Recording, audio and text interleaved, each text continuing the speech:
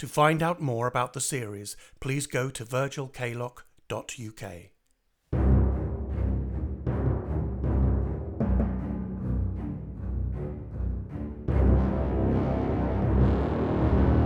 The Strange Tales of Virgil Kaylock. The Urn.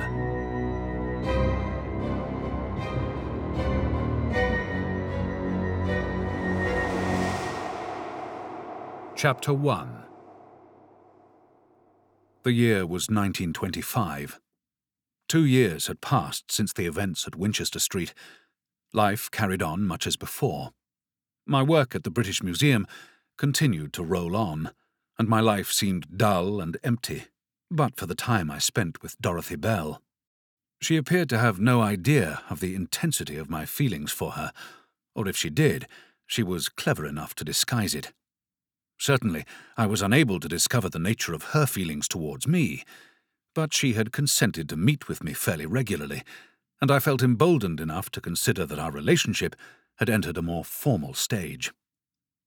When a party was announced at the museum, I was delighted to invite Dorothy to accompany me, and even more delighted that she accepted. Mr. Kaylock, a word! However, to my great annoyance, rather than mixing with the illustrious guests and flirting with Dorothy, Mr. Chidlow, the curator, insisted that it was my job to be present as an employee, an attendant, watching over the exhibits. It is our raison d'etre to inspire the public, Kaylock. Be polite, be alive, and be informed. You will not leave your post, understood? To my surprise and humiliation, Dorothy chose to attend anyway.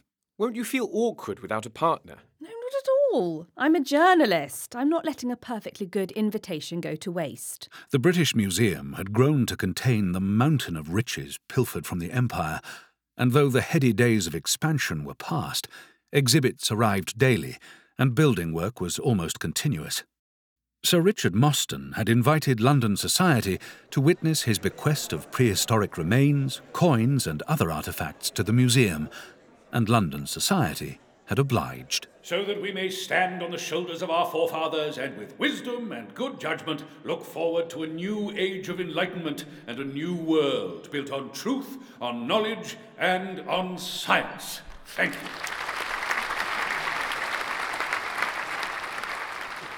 The event was held in the great court of the museum, which was busy with over 300 guests.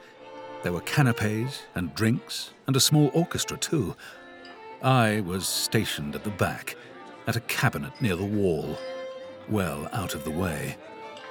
As I stood behind a row of glass shelves, feeling foolish, I passed the time by scouring the room for glimpses of Dorothy. Unlike me, she was free to flit and socialize in the throng, and I could occasionally catch sight of her, glass in hand, animated, beautiful, and out of reach. Right, here we are. This you will find to be of some interest. Yes, do gather round. Can you see?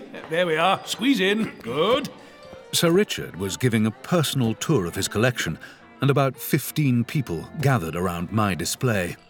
Now, this one I call my Cabinet of Oddities, because we don't know much about any of them, and it is valiantly guarded by, what's your name? Virgil Kaylock. Kaylock, excellent. Fine job, too. Right, what have we got? Yes. Now, this is obviously ancient Egyptian, but nobody seems to know what it is. Do you know what it is? No, sir. No, no one does. That's a curious, indecipherable manuscript, most mysterious. Possibly Sumerian, is that right? Well... And this is some sort of monstrous egg from some forgotten creature. I picked it up in China. Excuse me? Yes? What's that? What's what? That. No idea. It's a funerary urn, we think. Is that right? Yes, sir. Well, go on, Kaylock. Tell us what you know. Well, it's a funerary urn. Yes, I just said that. The urn is ancient. It's Roman, approximately 2nd century. It's made of marble and is heavily decorated. We have similar exhibits in our collection, but this one has been used relatively recently. It contains the ashes of someone unknown. It has a wax seal and was sealed no more than 50 years ago. It seems to depict a winged serpent. That's right. Some vandal went and used a perfectly good Roman antique for his mortal remains. Now that is selfishness on the scale of genius. We can't put it in the Roman rooms because it's got some fellow's ashes in it. And we can hardly just empty the contents out. So, it's in no man's land. It'll all get sorted, no doubt. And now, over here are the coins, about 800 at the last count. Some of them date from the Iron Age. As the group moved on, the gentleman who had asked the question remained. He was a tall man, about 65 years old, with a full head of white hair and a grey beard. Not fashionably dressed, but he was smart. He bent at a comical angle to stare intently into the display case, playing with his glasses with nicotine-stained fingers, putting them on and then almost immediately taking them off again. Not Sumerian. Excuse me, sir. Yes, it's not Sumerian. You can be sure of that. Really? Why? Sumerians wrote in cuneiform on clay tablets 3,000 years ago. This is not Sumerian. Right. They made marks in wet clay. This is carved, chiseled onto a stone slab. Could be, Etruscan. Etruscan. Pre-Roman, perhaps, 700 BC. And what does it say? The gentleman looked up at me, quizzically. It says that if you work in the British Museum with ancient languages, it would be a good idea to have a working knowledge of early Etruscan. Oh, yes. Right. I'm so sorry. An education can make one a little smug. Yes, it's all very interesting. Good day. He ambled off to join Sir Richard and his coins, which was a great relief, as it offered me the opportunity to glare at Dorothy across the room. Her head was thrown back in laughter, while a well-dressed man entertained her. I felt deflated and depressed. I wanted to be laughing loudly with Dorothy. Instead, I was standing like a servant behind a glass case. Then, to make the situation worse, they came over. Oh, Virgil, you look so bored. You look like an exhibit. We've come to talk to you. Is that allowed? This is Sir James Waverley. How do you do? How do you do? And he's the Earl of Danby. He was about 30. He was handsome and wealthy, and he wasn't stuck behind a display case. We've come to see your wares. How are you finding the evening? I found it humiliating. It's a wonderful night, Your Lordship. Oh, please, forget the lordship. Call me James. So, what's this lot? It's a collection of curiosities. Gosh, look at that. It's an egg. Oh, it's huge. What could have laid that? We're not sure. It's a curate's egg. Oh, that must have hurt. Poor curate. It's probably ostrich. And this looks revolting. What is it? Something disgusting and formaldehyde? It's probably somebody's apple and walnut jam. Not for me, thanks. So, you know your stuff, Virgil? Know what you've got here? Well, it is as yet unsorted. We don't know the provenance of most of these objects, so for the time being they are considered curios. This, I believe, is Etruscan. What's this? The urn is Roman, but It's sealed. a wax seal. We think it's been reused in recent times. It holds the mortal remains of, well, someone unknown. Mind if I take a look? For gentlemen like James Waverley, asking permission was a mere formality. A reply was unnecessary. Gosh, that's heavy. Curious. What's that on the seal? A snake? A winged serpent. Really? Interesting. Look, I need a drink. Dorothy? Gin Ricky, please. Virgil? I can't, I'm on duty. Oh, bad luck. The Earl of Danby winked at Dorothy and disappeared into the crowd. Patronising playboy. That's so judgmental. You don't know him. And you do? Well, I do now. He's interesting. He's interesting if too much money and self-entitlement is interesting. Virgil. Well, how is he interesting? Virgil, I'm working. I'm not seducing. He's interesting because he could be a story. He's rich, he's debauched, and he's a member of the aristocracy. He's a story. Well, I wouldn't want to spoil your evening by keeping you from flirting with your story. Oh, okay. She smiled, turned her head towards the throng, and breezed off into the crowd. I felt angry and ashamed. I had shown Dorothy a vile aspect of my personality at precisely the time I had intended the opposite. Then, to my surprise, a few minutes later, the Earl was back. Mr. Kaylock? Oh, hello. Sure I can't get you a drink. I could smuggle it to you in a canopic jar. Thank you, but I'm fine, thank you. Right. Actually, look, do you know, that vase, I'd like to purchase it. Oh? What do you say? I'm afraid it's not for sale. This is a museum. Yes, I know that. Nevertheless, perhaps you'd find a way. What do you think? 50 guineas. I stared at him in disbelief. After all, I doubt if it means much to anyone, and I've taken a fancy to it. It's a property of the museum. I can't sell it. It's not for sale. You could talk to Sir Richard. Yes, might do that. But look here, if I purchased it from you, no one need know. I bet things go missing from here all the time. No, they don't. They are carefully logged and protected by the museum. I suggest you direct your inquiry to Sir Richard Mostyn or the main office. You're sure? Yes. Very. Right. Good idea. Oh well, just a thought. See you later.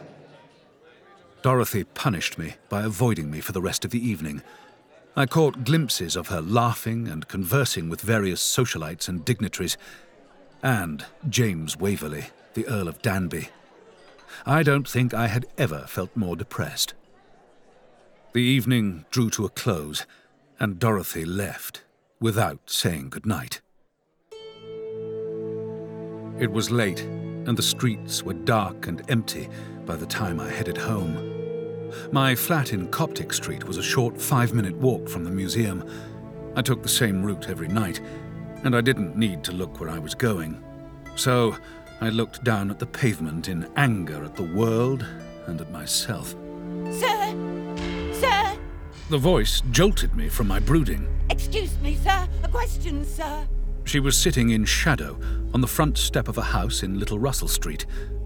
Like many that live in the open air, she was surrounded by the bags and boxes that were the sum of her possessions. There were several beggars that worked the patch around the museum. Although they were kept away from the main steps, they would circulate in the surrounding area, which was often busy with tourists.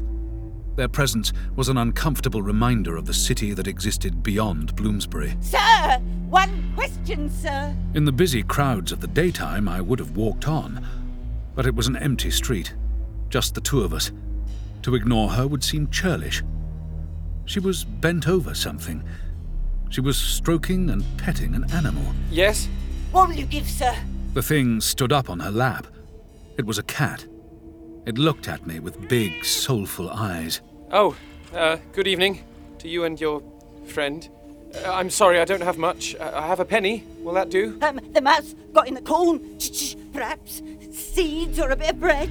Sorry? Bread or even cheese. A feast. Scraps from the table. Nibble, nibble. What do I get? What do you want? Rat got the mouse. Sharp teeth, very sharp. Nothing left, not even the bones. I'm sorry, I'm not sure what you're getting at. Glory to him.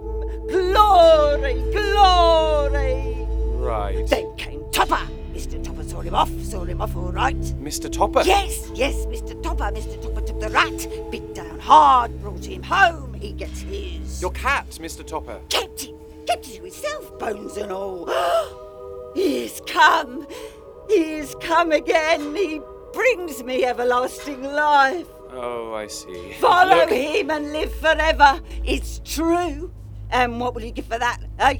What will you give? What will you give to him? Thank you, I'm not interested. Good night. Stay, friend. Ask yourself, what would you give for everlasting life, eh? What would you give for that? What would you give? Her question followed me down the street. What will you give to him? I had been raised in a strict religious household, and I had been asked the same question repeatedly. The weight of it stifled me. After all, there was no correct answer apart from everything, which would be a lie, and that would be a sin. I was certainly a Christian, in an intellectual sense, and I had seen enough evil to know that its counterpart must exist. But faith, that was harder. I had no choice but to walk away and add some more guilt to my already substantial load. In a few short steps, I had forgotten the woman and her bleak concerns and had gone back to my own. I arrived at work next morning to find Mr. Chidlow in a state of consternation. The police are on their way. Don't touch anything. There's been a break-in. How did they get in? What's missing, sir? No idea. The doors on the east side were forced. It'll take some time to find out what they got away with. 3 miles of galleries and we need to go through it all. The museum will open late today. You are allotted Asia and the Middle East. Get over there and look it over. See what's missing. Quickly! Report back to me. I was on my way when it occurred to me to turn back and take a look in the cabinet of curiosities in the Grand Court. The glass had been smashed, and the urn was gone. For goodness sake, Kaylock, what are you talking about? The Earl of Danby? A member of the aristocracy is not going to break into the British Museum in the dead of night and steal from the display cases, is he? Sir, And if by some bizarre chance he should do such a thing, he would take the Japanese jade or the Aztec gold. He is not likely to take a dusty urn. Mr. Chidlow... No, it's nonsense. But if that's all that's missing, we may yet keep our jobs. Clear it up, Kaylock. For goodness sake, we open in an hour. The loss also came as a relief to Sir Richard Mostyn, who returned to inspect the damage. Well, our robber turns out to be a bit of a chump, doesn't he? The urn is the least valuable item in the collection. Poor fellow didn't know what he was looking at. The coins are worth a fortune. The incident was considered a near miss and was marked down as a failed attempt. It is clear that the person or persons involved were disturbed by the watchman. Rather than leave empty-handed, they grabbed the nearest object to hand and fled. Fortunately for us, the loss is minimal. The police came and went with as little fuss as possible, and the museum opened 2 hours late. The Earl of Danby was not mentioned. Life carried on. For me, that meant solitude in the extensive basement of the museum. After a day or two without contact, I was begging Dorothy to see me. Dorothy, I think I may have behaved like a fool. Yes, I think you might have done. Sorry, it wasn't the best of nights. I've never seen you so grumpy. I had planned the evening differently. Yes, bad luck. And there was something about your Earl that put me in a mood. He's not my Earl, and you're still in a mood. Well, I can't bear the fact that he gets away with it. Virgil, you don't know that he got away with anything. But he took it. I know No, it. Of course he didn't. He tried to bribe me for it. Of course he But took it. Virgil, why would he want it? You don't believe me? He offered me money. No one need know. No one will miss it, he said. So call the police. Why are you protecting him? Well, why are you behaving like a jealous clown? Look, I'm not after him if that's what you think. He's just a story, that's all. Well, he might be a story. Did you know he is the Grand Wizard of the Hellfire Club? That's interesting, don't you think? Hellfire Club? It's a secretish society. They like to maintain a reputation for devilry and outrage. I've not heard of it. Well, they meet in caves in High Wycombe, of all places. Can you believe it? Politicians, lords, society. They dress up and who knows what else. They might be sacrificing to Satan, or they might be getting drunk and falling over. Either way, it would be a great story. Really? It was formed in the 18th century by Sir Francis Dashwood. All sorts of scandals. Surely there are more important things to write about. What? The world is falling apart. A bunch of depraved and bored aristocrats is the least of our problems. Really? Do you think that I can write about whatever I like? What I really want to write about? That I can get anything of any seriousness into print? I wrote a piece on the Coolidge inauguration. I wrote up a piece on Jack Hobbs. I wrote about the gold standard. Do you think that any of them were accepted? No, every single newsworthy story goes to a man. Every single one. And I'm supposed to be writing about housekeeping and recipes. I only manage to keep my job because I make them laugh. If I'm lucky, they'll give me a pat on the head. And I put up with it from them because they pay me. But you, I thought better of you. You've no idea. I'm going back to work. Goodbye. Dorothy! Dorothy! I was letting myself down badly, and I was driving Dorothy away. I knew that I was doing the wrong things, saying the wrong things, but I couldn't seem to help myself. My resentment only grew. The Earl had got what he wanted. He wanted the urn, so he took it. He stole it for the hell of it, for fun. He could so easily steal Dorothy, too. I continued my work under a dark cloud, and without a word from her. As I was responsible for the Cabinet of Curios, I was tasked with finding their provenance, cataloguing and allocating them appropriately. There were about 20 objects in all. The Egyptian item turned out to be a child's toy. The manuscript was in Old Arabic and appeared to be a bookkeeper's ledger. The thing in a jar was a jellyfish, and the ostrich egg was an ostrich egg. But it was the urn that I wanted to explain. I knew it was funereal and very common in Roman times. But whose ashes were inside it? The winged serpent was the only reference I had, and I rifled through the museum library for its meaning. Mr. Kaylock? This cannot continue. If you are to receive guests, please arrange to do so in your own time. I have made no arrangement that I am aware of, Mr. Chidlow. Miss Bell is upstairs. She is waiting for you in Chinese ceramics. It is most inappropriate. Sorry, Mr. Chidlow. Keep it short and return to your work as soon as you are able. Yes? Absolutely. 2 minutes, yes? Yes, sir. That Dorothy should visit so abruptly, without prior arrangement, was most unusual. It was clear she intended to break with me, and wanted to get it over with as quickly as possible. As I rushed through the galleries, I considered what I might say. Dorothy, can I apologise? Let me explain. What do you know about the urn? What? There, standing next to her, was a tall, bespectacled man about 60 years old with grey hair and beard, wearing an expression of concern.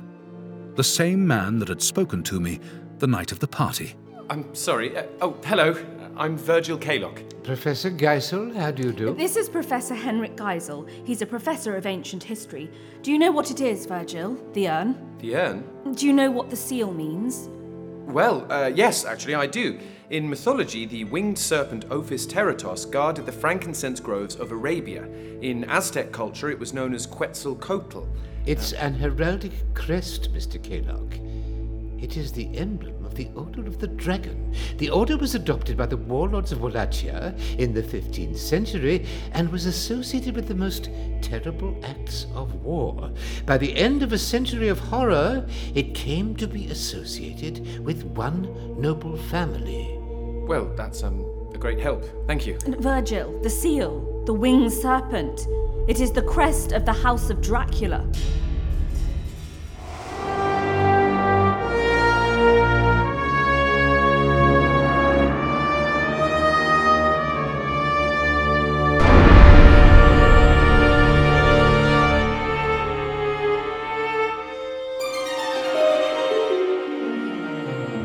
In Chapter 1 of The Urn, written by John Ram, Virgil Kaylock was played by Nicholas Bolton. The young Kaylock, Daniel Fraser.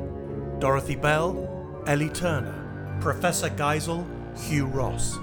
James Waverley, Josh Dillon. And Annie Renshaw was played by Sian Webber. The music was composed and performed by Neil Brand. The Strange Tales of Virgil Kaylock is supported using public funding by the National Lottery through Arts Council England. It is produced by Richard Varman, Martin Malone, and John Ram. It is a Kaylock production.